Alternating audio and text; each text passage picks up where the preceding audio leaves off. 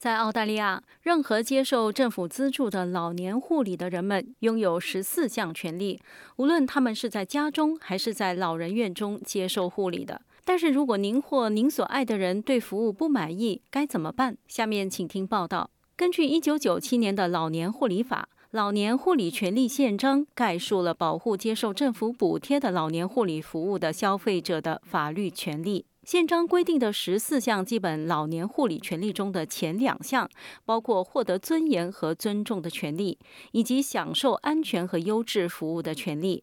另一项保护措施是提出投诉而不受报复的权利，并让您的投诉得到公平和及时的处理。珍妮特·安德森是领导老年护理质量和安全委员会的专员。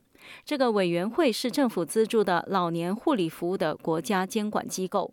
他说，委员会的成员会访问老人护理机构或住宿，以监督提供者的工作，并让他们承担责任。And the sorts of things we might look at just briefly are they treating older people with dignity and respect? Are they involving those people in decisions? 我们可能会检查这些事情，他们是否以尊重的态度来服务老年人，他们是否让客户参与有关他们的护理的决定，他们的服务安全和高质量吗？他们是否调整自己的护理方法，以满足不同个人的需求和偏好？他们是否有效地管理了消费者健康和福祉的风险？他们是否配备了足够的人员？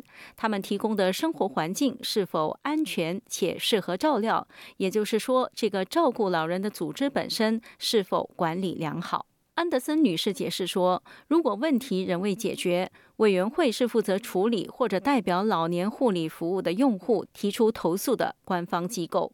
And the sorts of things we might look at just briefly are they treating older people with dignity and respect? Are they involving those people? 如果问题仍未解决，如果他们对自己得到的护理的某些方面有顾虑，最好的选择是与提供该护理的人们交谈。但是可能有很多原因会导致个人不愿意或者不愿意直接向他们的提供者提出问题。在这种情况下，我们绝对准备好提供帮助。因此，如果有人对直接和服务提供者接触感觉不安，你应该毫不犹豫地联系我们这个委员会。老年人宣传网络 OPAN 为澳大利亚各地的老年人提供免费信息和宣传服务。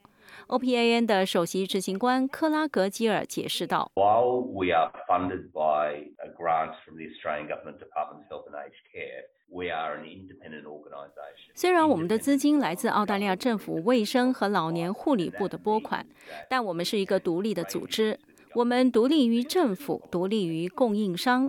这意味着，当我们看到老年护理系统存在问题的时候，我们可以向政府提出问题，或者我们按照老年人的指示与他们的老年护理提供者交谈，以解决该问题。澳大利亚全国大约有200名 OPAN 老年护理的权益倡导者。They work at the direction of the older person, but we also know that sometimes a older person needs to come with their family or friends, or their family and friends might notice something's not right. And so we will. 他们在老年人的指导下工作，但我们也知道，有时候老年人需要和他们的家人或朋友一起来，或者他们的家人和朋友可能会注意到有些事情不对，因此我们与他们合作，但实际上我们会要求与老年人本人交谈。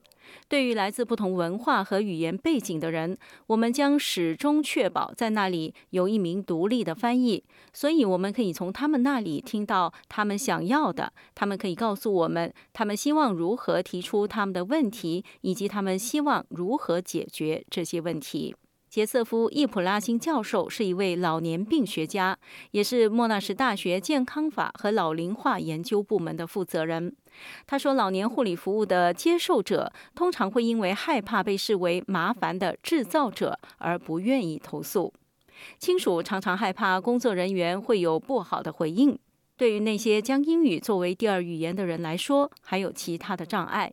易普拉辛教授解释道。Often it is difficult to make a complaint in a way that demonstrates your conviction, how much you believe in that complaint. 通常，如果你不相信投诉能够解决问题，你就很难下决心去投诉。另外，由于你的口音和用词不当，有时你的投诉也不会被认真对待，有时很难让人们理解为什么某件事、某个节日或者某一天对你来自的文化背景来说是特别重要的。基尔先生解释说，该宪章还保护老年人以他们能够理解的方式了解他们的护理的权利。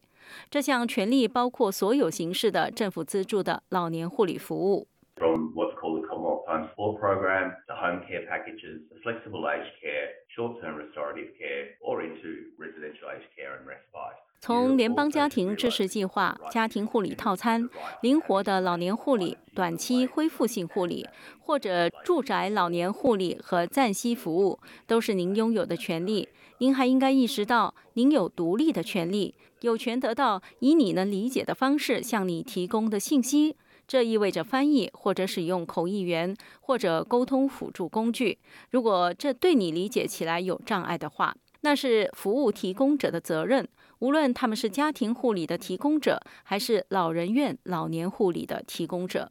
安德森专员说，你不一定非得是服务接受者，才能够就任何受补贴的老年护理服务提出正式投诉。The individual receiving services can complain about some aspect of their care. Equally, a family 接受服务的个人可以投诉他们得到的护理服务的某些方面。同样，家庭成员、亲戚朋友，甚至可能是老年护理人员，如果他们对护理的某些方面有疑虑，也可以向我们投诉。收到投诉之后，老年护理质量和安全委员会会与服务提供者和投诉人进行接触，除非投诉是匿名提出的。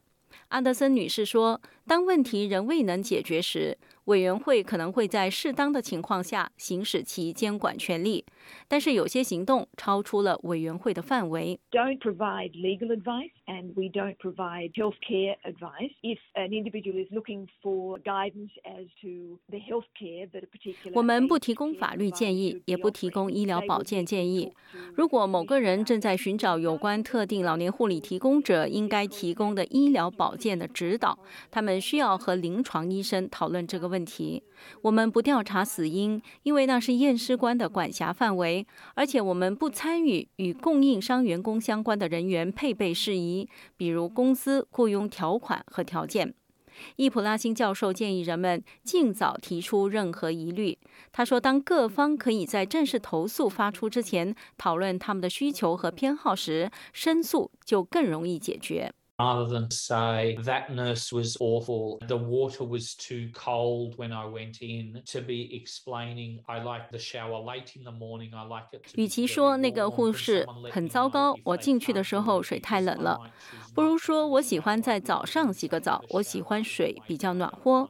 如果他们做不到，有人可以告诉我吗？因为我可能会选择不洗澡，而不是以我不想的方式来洗澡。所以你是在问他们能做什么，你是在让他们知道你想怎么做，所以这样你就把它变成了对话，而不是投诉。